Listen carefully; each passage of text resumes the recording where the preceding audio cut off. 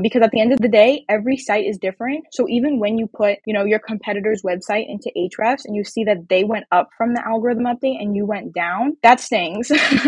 And you need to then think to yourself, like, they might be doing something that I'm not. And SEO is competitive. So you have to then get your site up there as well. You could sulk for a day or two, but I would encourage people to think outside the box, because something that's so fun about SEO is that you have full range over what you do with your website. So you could be as creative as you want. And I've seen Google reward creativity time and time again. So I would encourage people to be creative, think outside the box, and go forward with those ideas that you were sitting on, because now's the time to do it.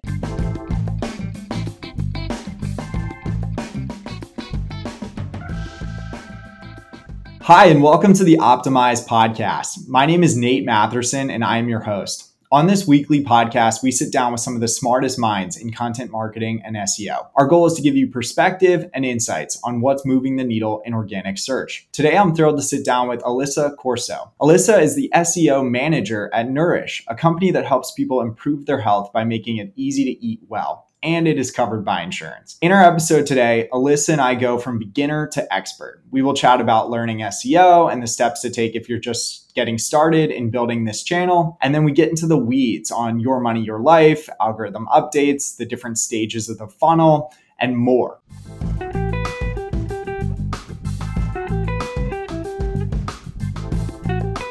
And this episode of the Optimize podcast is brought to you by Positional. If you don't know by now, my name's Nate and I'm one of the co-founders of Positional. And I'm really excited to announce that we just launched our content analytics toolset. This has very quickly become my favorite feature. It's one that I've wanted for the last 10 years, and it's really effective in identifying which pages on your site users might be having a low quality experience on. What we do is we track metrics like scroll depth, bounce rate, and time on page to score your pages, and then allow you to go deeper to see where within a piece of content, for example, which paragraph is causing people to leave, or where, for example, you might want to add a call to action within that page. This tool set is called Content Analytics. It's our newest feature. I'm stoked about it, and you should be too.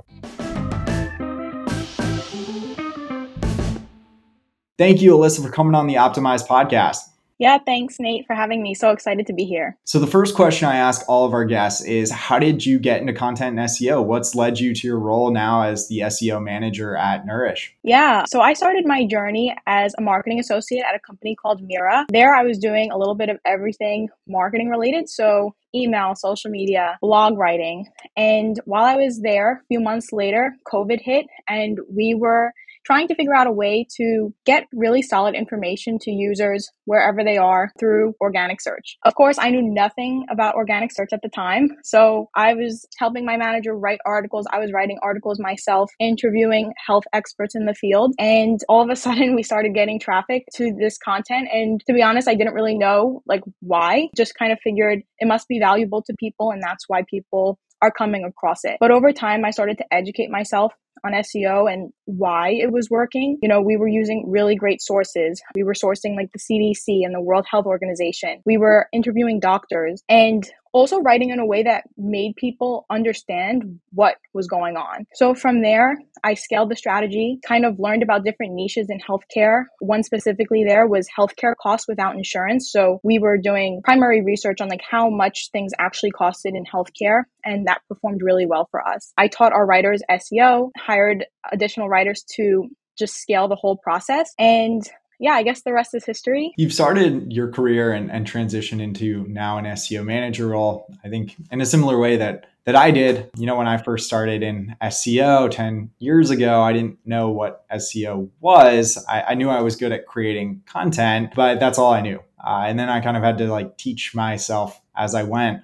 How did you learn best practices? What allowed you to make the jump from a content creator into an actual practitioner of SEO? Yeah, to be totally honest, I don't even think I knew that SEO could be a job in and of itself. I just thought, people wrote articles, and if they were lucky enough, it got picked up by Google and people would read it. But over time, I learned that it really was a skill set to learn, that Google was not just putting like just great articles in front of people. Like there was an algorithm and there was certain things that you really had to do to make it valuable to people. I think the number one thing for me that I learned was search intent. And I was doing that again, like kind of by accident, creating really nice charts for people to read and that ending up in the SERP, even creating like graphs and graphics that people found really valuable. Learning all of those things separately, like on its own, became really valuable to me. And it also became very rewarding. So when I say that, I mean, I realized that like the information that you put in front of people really matters. And it almost felt like you were partnering with Google a little bit to be like, I want to get the best information in front of people as well, and not just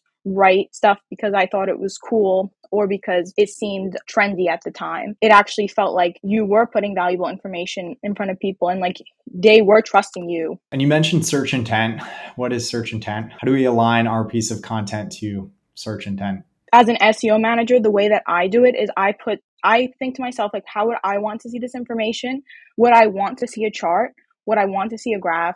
Would I want to see like a 5,000 word article and read through the whole thing just to get, the simple answer? So it's basically like what's most valuable to the user. But obviously my thoughts are not everyone's. So another way is to just put it into Google, put your keyword phrase into Google and see what is showing up. Is it a video? If so, you might want to develop a video to display this information to the user because Google perceives that as the way that people want to receive that information. Yeah, I think Google has gotten very good here in like 2023 at identifying like what is the correct content to serve to a searcher. Back when I like first got started in SEO, like I've said on this podcast a few times, like we all used to write like 5,000 word mega guides for like every keyword because that was like truly what worked the best. But in 2023, like I very rarely will write like a 5,000 word mega guide because no one is actually going to read all of that. And I found that like very precise or targeted pieces of content for very specific keywords or phrases actually works much better than trying to hit like every keyword with a mega guide. When you talk about graphics, because I actually think that's an area where like a lot of SEO teams don't invest enough is into like images and graphics. Like how do you create those? Is that something like you create internally? Like what goes into like an awesome graphic within a piece of content? Yeah, for sure. I think the one that I utilize the most is a table because especially for metric or data-based information. So like I said, at Mira, I was developing a lot of cost-based content. It was creating a table. And to be honest, that's the best and easiest way to put your information into a way that's easy to understand and also for Google to crawl and index and show in like even a SERP because all you have to do is create a table like in your Google Doc or in Google Sheet, copy and paste it and put it into your CMS. And even if you can't do that, there are tools to, create like HTML to make the table. I always say like, if you can create a table and put in your article, that's very valuable. And think of yourself like looking at a table. It's really easy to read that information. And then otherwise, you could always use Canva to make a nice graphic and show your information there too. Yeah. And now today you're an SEO manager. What does an SEO manager do? Like, what are you responsible for at Nourish? Yeah, so an SEO manager will manage the online search visibility for the company. So there are a few ways that this is done, just kind of highlighting content because that's what we just spoke about. If you're managing a blog, then you're going to be managing the overall strategy. So how can I develop topics for blog articles that are most relevant to the company and their goals? This would involve like a keyword strategy. How am I developing content each and every month so that I can grow the company's traffic and get more visitors and then overall like more revenue to the business? And that may come with hiring freelancers and working with freelancers to develop this content. So content brief creators, writers, editors, and then any other team members there. There's also other aspects like on-page SEO, off-page SEO technical that are all really important to the overall SEO strategy too. So that might involve meta description optimization, image optimization, making sure the site is fast enough and indexable. All of those things are basically what an SEO manager might do with their time. But there's also other things like maybe website projects that might not directly touch SEO, but would heavily involve an SEO manager. And people always ask me, especially like Series A or Series B founders, like how big should like a content and SEO team be? Like how many people should like sit on the team? Do you have a sense of, in your experience, like how big an SEO team or content marketing team should be? Yeah, it's a great question. I think it really depends on like where you're starting from and where you want to go. I think it's totally fine to start off with just one full-time SEO person. That's definitely been pretty much my experience, but I've also been on a team where we had multiple SEO people and we each owned a specific niche of the content strategy. So in this specific instance, it was 3 people or 2 people. It would be like I owned a specific topic niche and I was developing content just for that each month. Or it could be like landing page SEO. It all depends on what the company is trying to achieve and how they really want to sector it out. Because, if the goals are really hefty and even like you want to reach them in a certain time period, you're probably going to need multiple people. Or I honestly really like to leverage freelancers because a lot of them are just so talented and know about SEO as well, and they're great partners for developing a really strong strategy.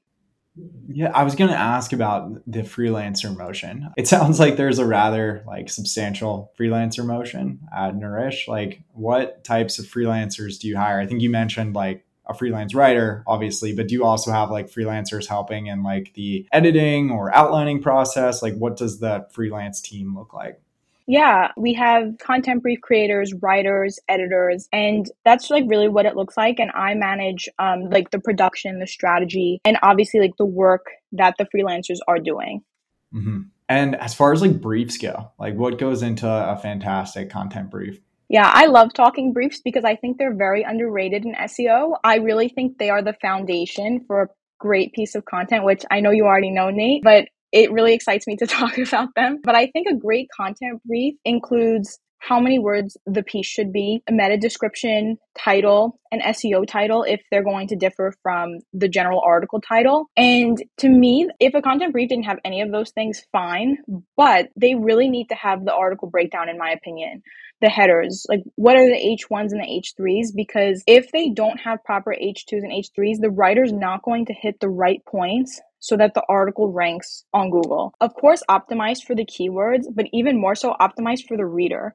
What is the reader trying to get out of this article? And if the content comes out as just like generic questions on the topic, that's like not even hitting the core answer, then it's not going to be a good piece. Yeah, I think getting the ordering right of a piece of content is very important. Even today, I was like looking at a piece of content, and a big mistake that I'll see companies make is they'll have like 2 or 3 sometimes sections or like H2 sections of filler content before they even get to like what is the true search intent of a piece. Like you have to get to like the fourth H2 to actually get your answer to that H1. So I agree with you. I think framing like the H2s and H3s and the flow of the piece in that outline is really important. Otherwise, it's going to take a lot more editing after the fact. You're going to waste a lot of your time. But to me, I think it's like one of the highest leverage activities you can do as a content team. And then as far as like, performance goes or KPIs, because you mentioned KPIs and goals.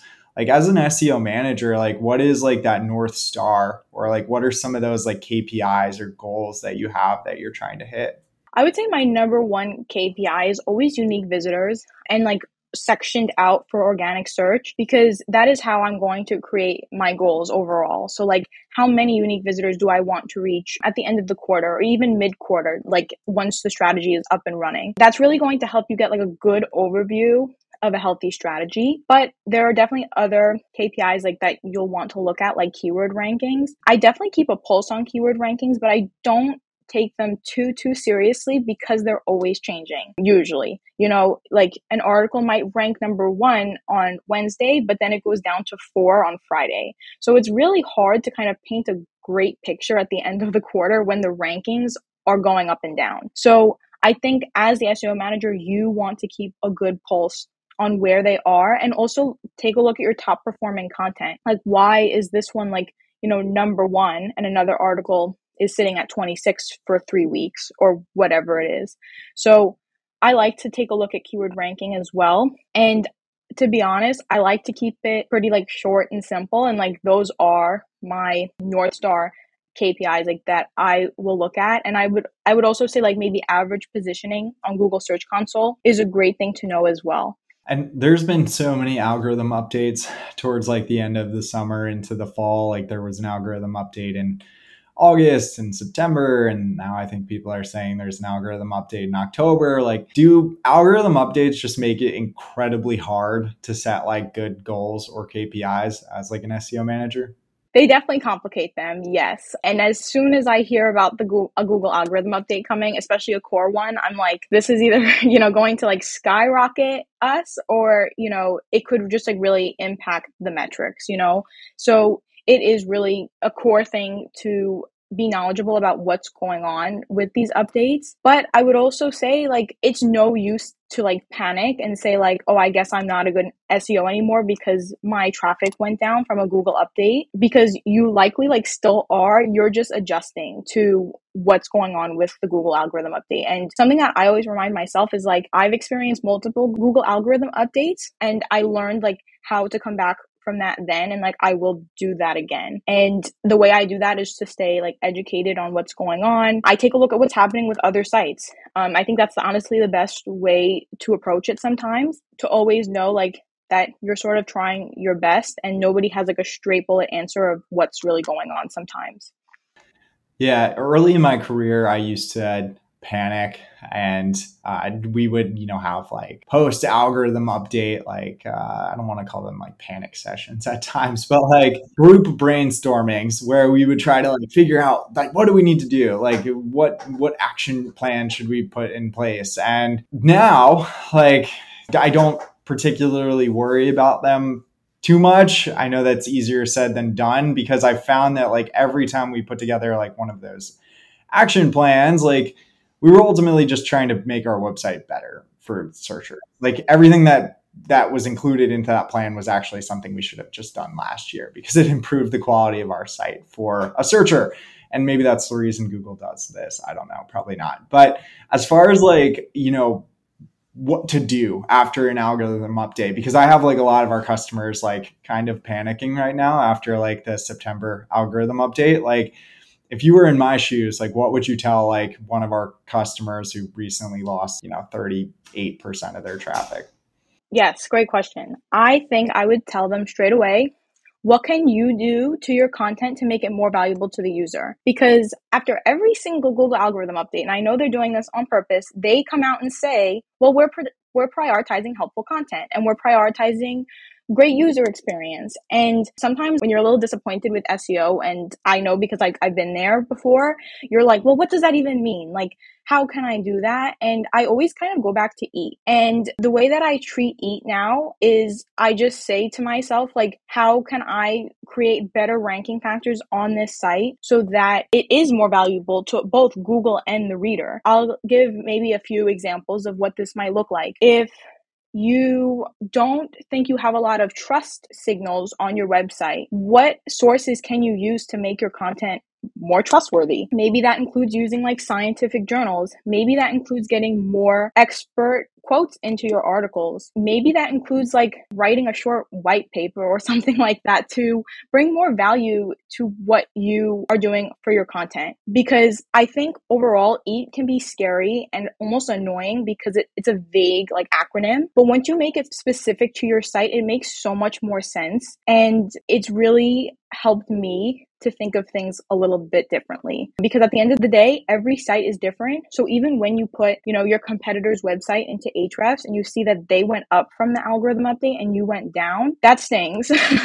And you need to then think to yourself, like, they might be doing something that I'm not. And SEO is competitive. So you have to then get your site up there as well. You could sulk for a day or two, but I would encourage people to think outside the box, like, because something that's so fun about SEO is that you have full range over what you do with your website. So you could be as creative as you want. And I've seen Google reward creativity time and time again. So I would encourage people like to be creative, think outside the box, and go forward with those ideas that you were sitting on, because now's the time to do it. Yeah, and for all of our listeners, EAT stands for experience, expertise, authoritativeness, trustworthiness. It's like a set of guidelines that Google uses to determine like the quality of search results. And it's often like a highly debated topic. Like a lot of SEOs will say like EAT doesn't matter, because they can find many examples where a website that has none of that is ranking quite well. But I take EEAT from the lens of, like you said, like the user. Like I'm sure all the work that we do from like an EEAT standpoint, whether it's like reviewing content by actual experts or including like first person experiences from actual experts or correctly sourcing, like all of those things just improve the quality of a web page for a searcher. So regardless of if we're doing it for Google or for the person coming to our website, I think optimizing for doing it for that person who's coming to our website will probably also reward you in search.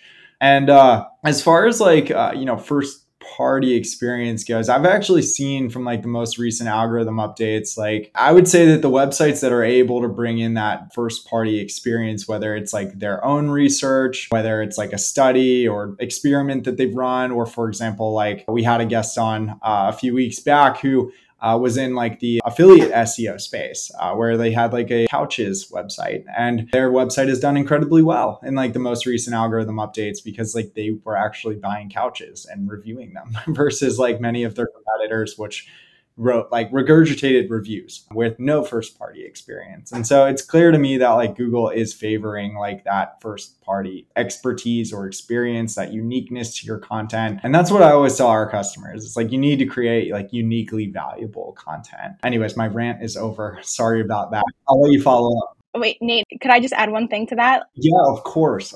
Based on what you said, like with this first party information, it's really interesting because I personally was noticing that Reddit and Quora was coming up in my search results after the Google algorithm update. And I was very confused. I was like, why, like, am I getting forum search results for like, personal questions, or like a lot of questions, like when I searched around cooking or baking, it was like Reddit and Quora.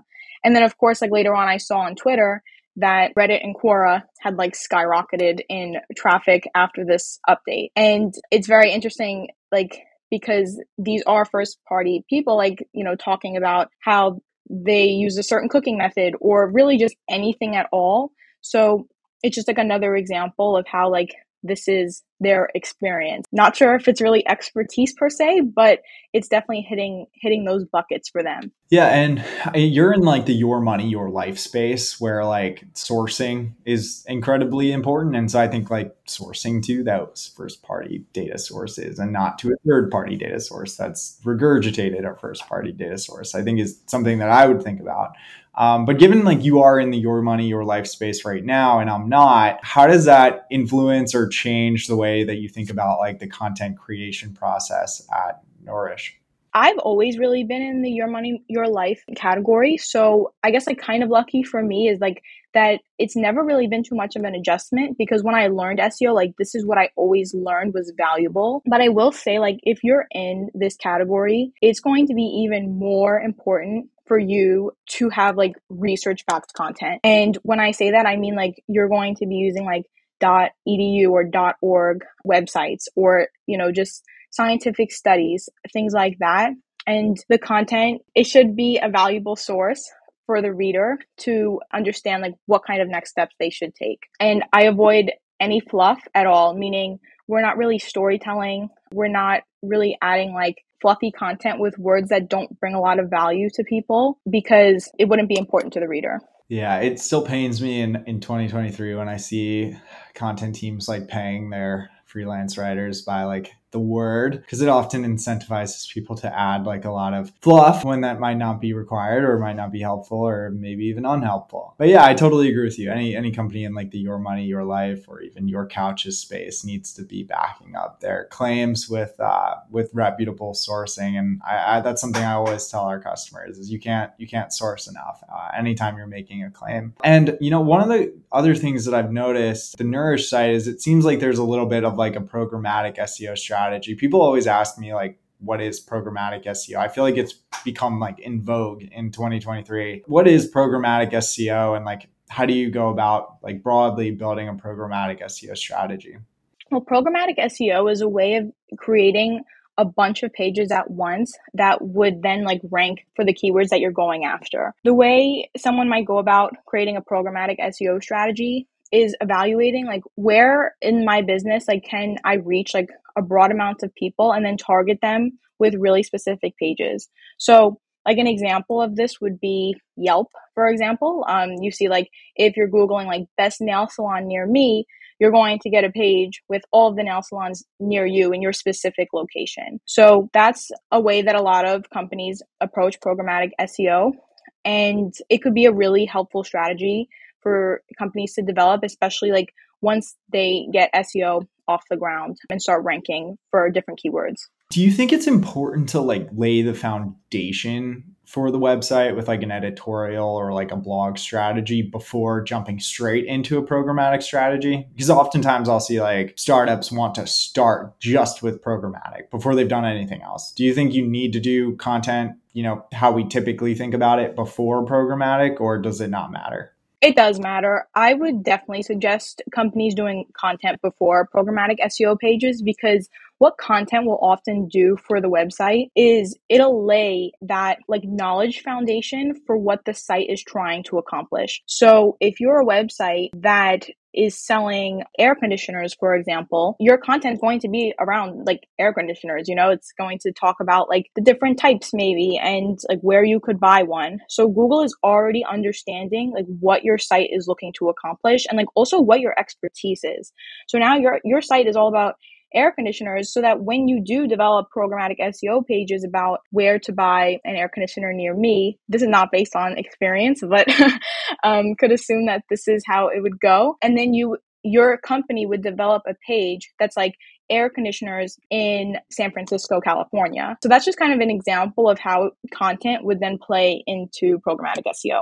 Yeah, I agree with you. I think like building that topical relevance or topical authority before we launch, hundreds or thousands of pages, I think is quite important for showing Google like what your website is about and for them to then want to go and index all of those pages. But that's also something I've seen like a lot of our customers struggle with, is actually getting like programmatically created pages indexed.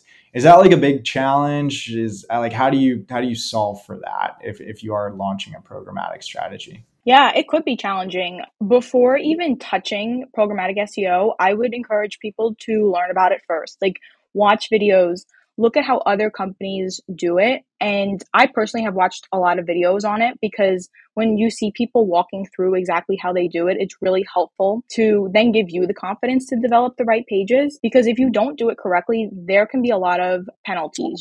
Let's say you develop a batch of pages that doesn't really have like dynamic text. You don't have unique information about like the location you're going after or anything like that. Your pages are going to be duplicative, and then you would be hurting your indexing and ranking factors, and that could potentially touch your whole site. So you definitely want to make sure like you have the right strategy in place.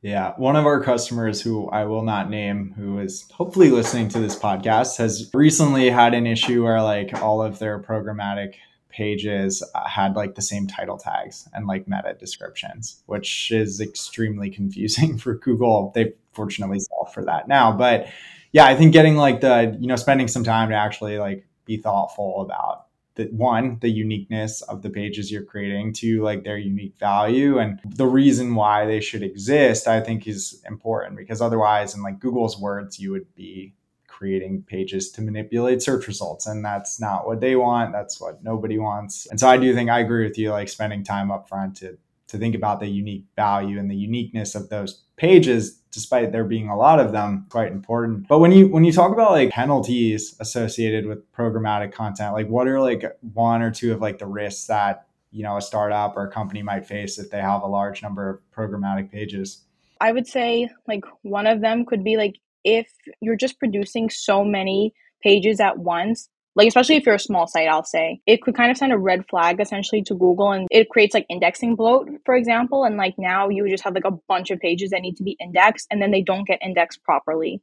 So that's definitely one risk. And then you're also going to want to make sure the page is set up correctly in terms of you're creating so many pages that you might not have the opportunity to go over all of the content on each page. So there's room for error, for example. And like you could use a tool to like match certain information in the database. But again, like there still is room for error. So maybe like your URL is targeting a certain location, but then your H1 is targeting another by accident. So there could be a lot of like confusion there. So I guess that kind of goes back to setting up a good foundation. So SEO, it's changed a lot in the last 10 years. And I think like the bar for creating awesome content has gotten a lot higher. Would you say that like since you've gotten into SEO, it's gotten like generally more competitive, or is it about the same level of competition as when you first started? I would say it did get more competitive. The reason sometimes I think it did is because of the types of tools that are now available to us. So even if you just go on LinkedIn and follow a few people in the SEO industry, you'll see them talking about AI and different tools that you can use for keyword research and content strategy. And, the list goes on. So sometimes people could shrink back a little bit and say like, well, I guess there's like the problem solved, right? Like, that you don't really need me anymore. But I actually strongly disagree with that portion. I think, and this is based on like my experience in meeting other people in SEO, is we all have such a unique skill set and like experience in the SEO realm. Obviously, we have similarities and things that we agree with and disagree with, but I think each person in SEO brings something unique to the table that AI just can't do, or it would take them a little while to do, in my opinion, or not do as well. I personally think there's room for all of us here. You talked about your money, your life, and like there's SEO people who specialize in that portion. And then there's people who specialize in local SEO and landing page SEO, and just like the list goes on. So while the competitiveness has gone up, I still think there's a lot of value to be brought here to help companies grow their traffic and grow their search visibility overall. Yeah, I think you make a good point. There are different flavors of SEO. We've recently had on someone who only works on local SEO. And earlier this year, we had on a guest who only deals in your money, your life. So there are many different flavors. And then you have affiliate SEO. We had a guest on there. So yeah, you have to kind of pick your lane. If you stay in your lane, it's maybe not as hard as if you cross lanes and you're trying to do too many things at once. As far as like backlinks go in 2023, is that something like you spend a lot of time thinking about? Like, should I be spending a lot of time thinking about backlinks? To be honest, my answer is no. I don't spend a lot of time thinking about backlinks, and I never have, because like I said in the beginning, when I first started SEO, I had like a big knowledge gap. I didn't really know a lot about like what I was doing. And over time, like I obviously did learn about backlinks, and to me, it came off as very spammy, as like a lot of people think about backlinks. But obviously, like I did learn the value of them, but it's still never been something I seek out, right? Because I actually believe in like the skyscraper method. And there's like a few ways of like going about this. It's when you develop a piece of content that's like a whole lot more valuable than what Google is currently ranking in the search. And then like you develop something that's like way better. And then once your content does rank, you usually will naturally gain backlinks. But then the other way is to use that piece of content to email other websites and ask for backlinks. Google has recently said that backlinks are not the top 3 ranking factors. And I had a little bit of doubt in myself for a little bit. It's like, should I be doing more of that? But this did kind of confirm that what I'm doing does work.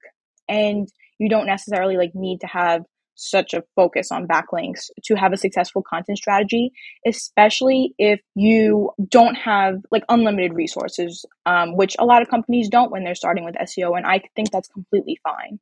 Yeah, I think like it's a mistake. I see a lot that startups will tend to focus a lot on backlinks in like the first inning. And like, unless you've actually done like the keyword side of things right, like the content side of things right, like a lot of the technical SEO stuff right, then like going out and spending 80% of your time building backlinks probably isn't the best use of your time unless you've already done like all of those other things right. One of the other things that stood out to me about the Nourish site is that it seems like your pieces of content, your pages attack like different stages of the funnel. Like, how do you think about like the different stages of the funnel? What are like the different stages of the funnel we should be thinking about with the pages we create on our website?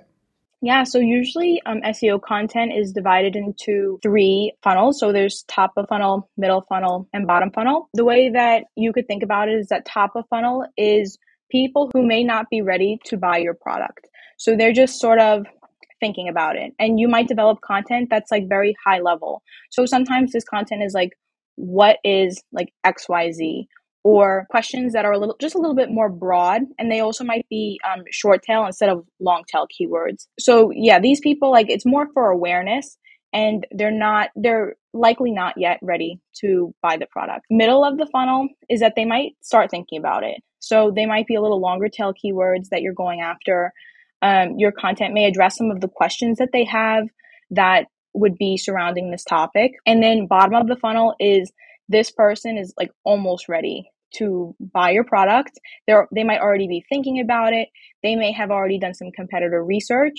And then usually these keywords are longer tail keywords. They might not have a lot of volume, but they're still very valuable because the people that do come in from the keywords would then be ready to buy your product. I like to think of content in those three categories, and it's a great way to understand your user and get inside their head a little bit to understand where they're at in their journey. Because if you don't understand that, you might be confused. Like if your reader is not buying your product, you might want to go back to these three funnels and understand where they might be sitting. Yeah, I think that's super important, especially then when we're thinking about the actual CTAs or what that call to action is. And another mistake, I feel like I just keep talking about mistakes. Another mistake that I see a lot of startups make is they'll only focus on the bottom of the funnel, when there's still a lot of opportunity or meat in the middle section of the funnel, or even at the top end of the funnel, where you can't probably convert someone to book a demo today, but you could still get someone to sign up for your email newsletter and put them into a sequence. And so I think there's value in all stages of the funnel. It's just the way you convert that customer, and the next step for that searcher is probably quite a bit different from one stage to the next. But this has been such a great conversation. And if it's okay with you, I have a few rapid fire questions I'd love to ask. Does that sound good? Sounds good. So my first question is on SGE. I know there's been a lot of talk about Google's new search experience. Is that something you're thinking about or not too worried about? I am thinking about it, but I wouldn't say that I'm worried about it per se, because like I said before, around just core algorithm updates, for example, is we can adapt and we can learn about these new systems that are in place, right? It's not going to be the end all be all. And I see a lot of posts about it where it's just going to be oh, SEO is dead after this. But I really don't think that will be the case. And I think there will be a lot of opportunity to learn and expand your skill set within this new feature that Google is developing.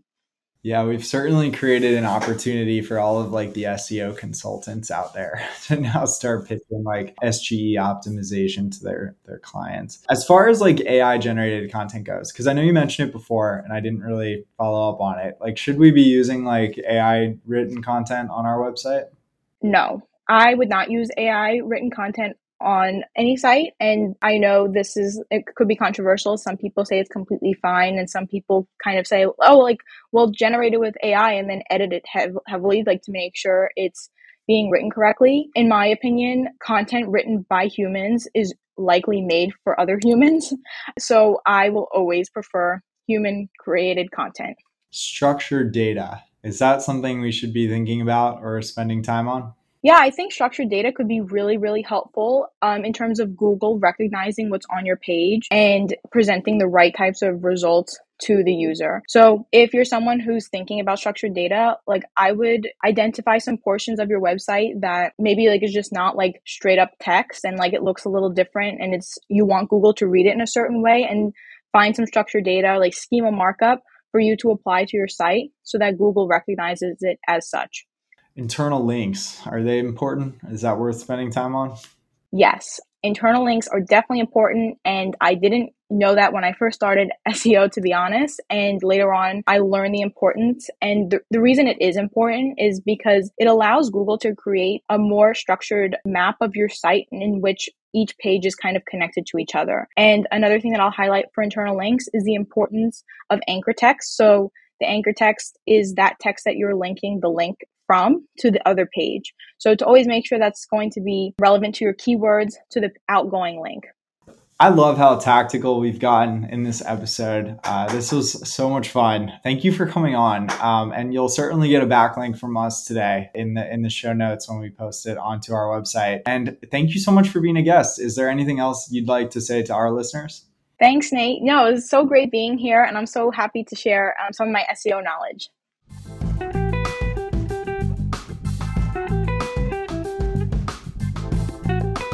This episode of the Optimized Podcast is brought to you by a special sponsor. If you're anything like me, you've probably got a lot of content that's not very well optimized, and it can be a total pain in your butt to optimize it and ultimately get it to rank better in search. And that's what Positional does. Positional has an incredible tool set for everything from content optimization to technical SEO and planning your editorial calendar. And if you don't know by now, I'm one of the co-founders of Positional, and I'd love for you to check it out.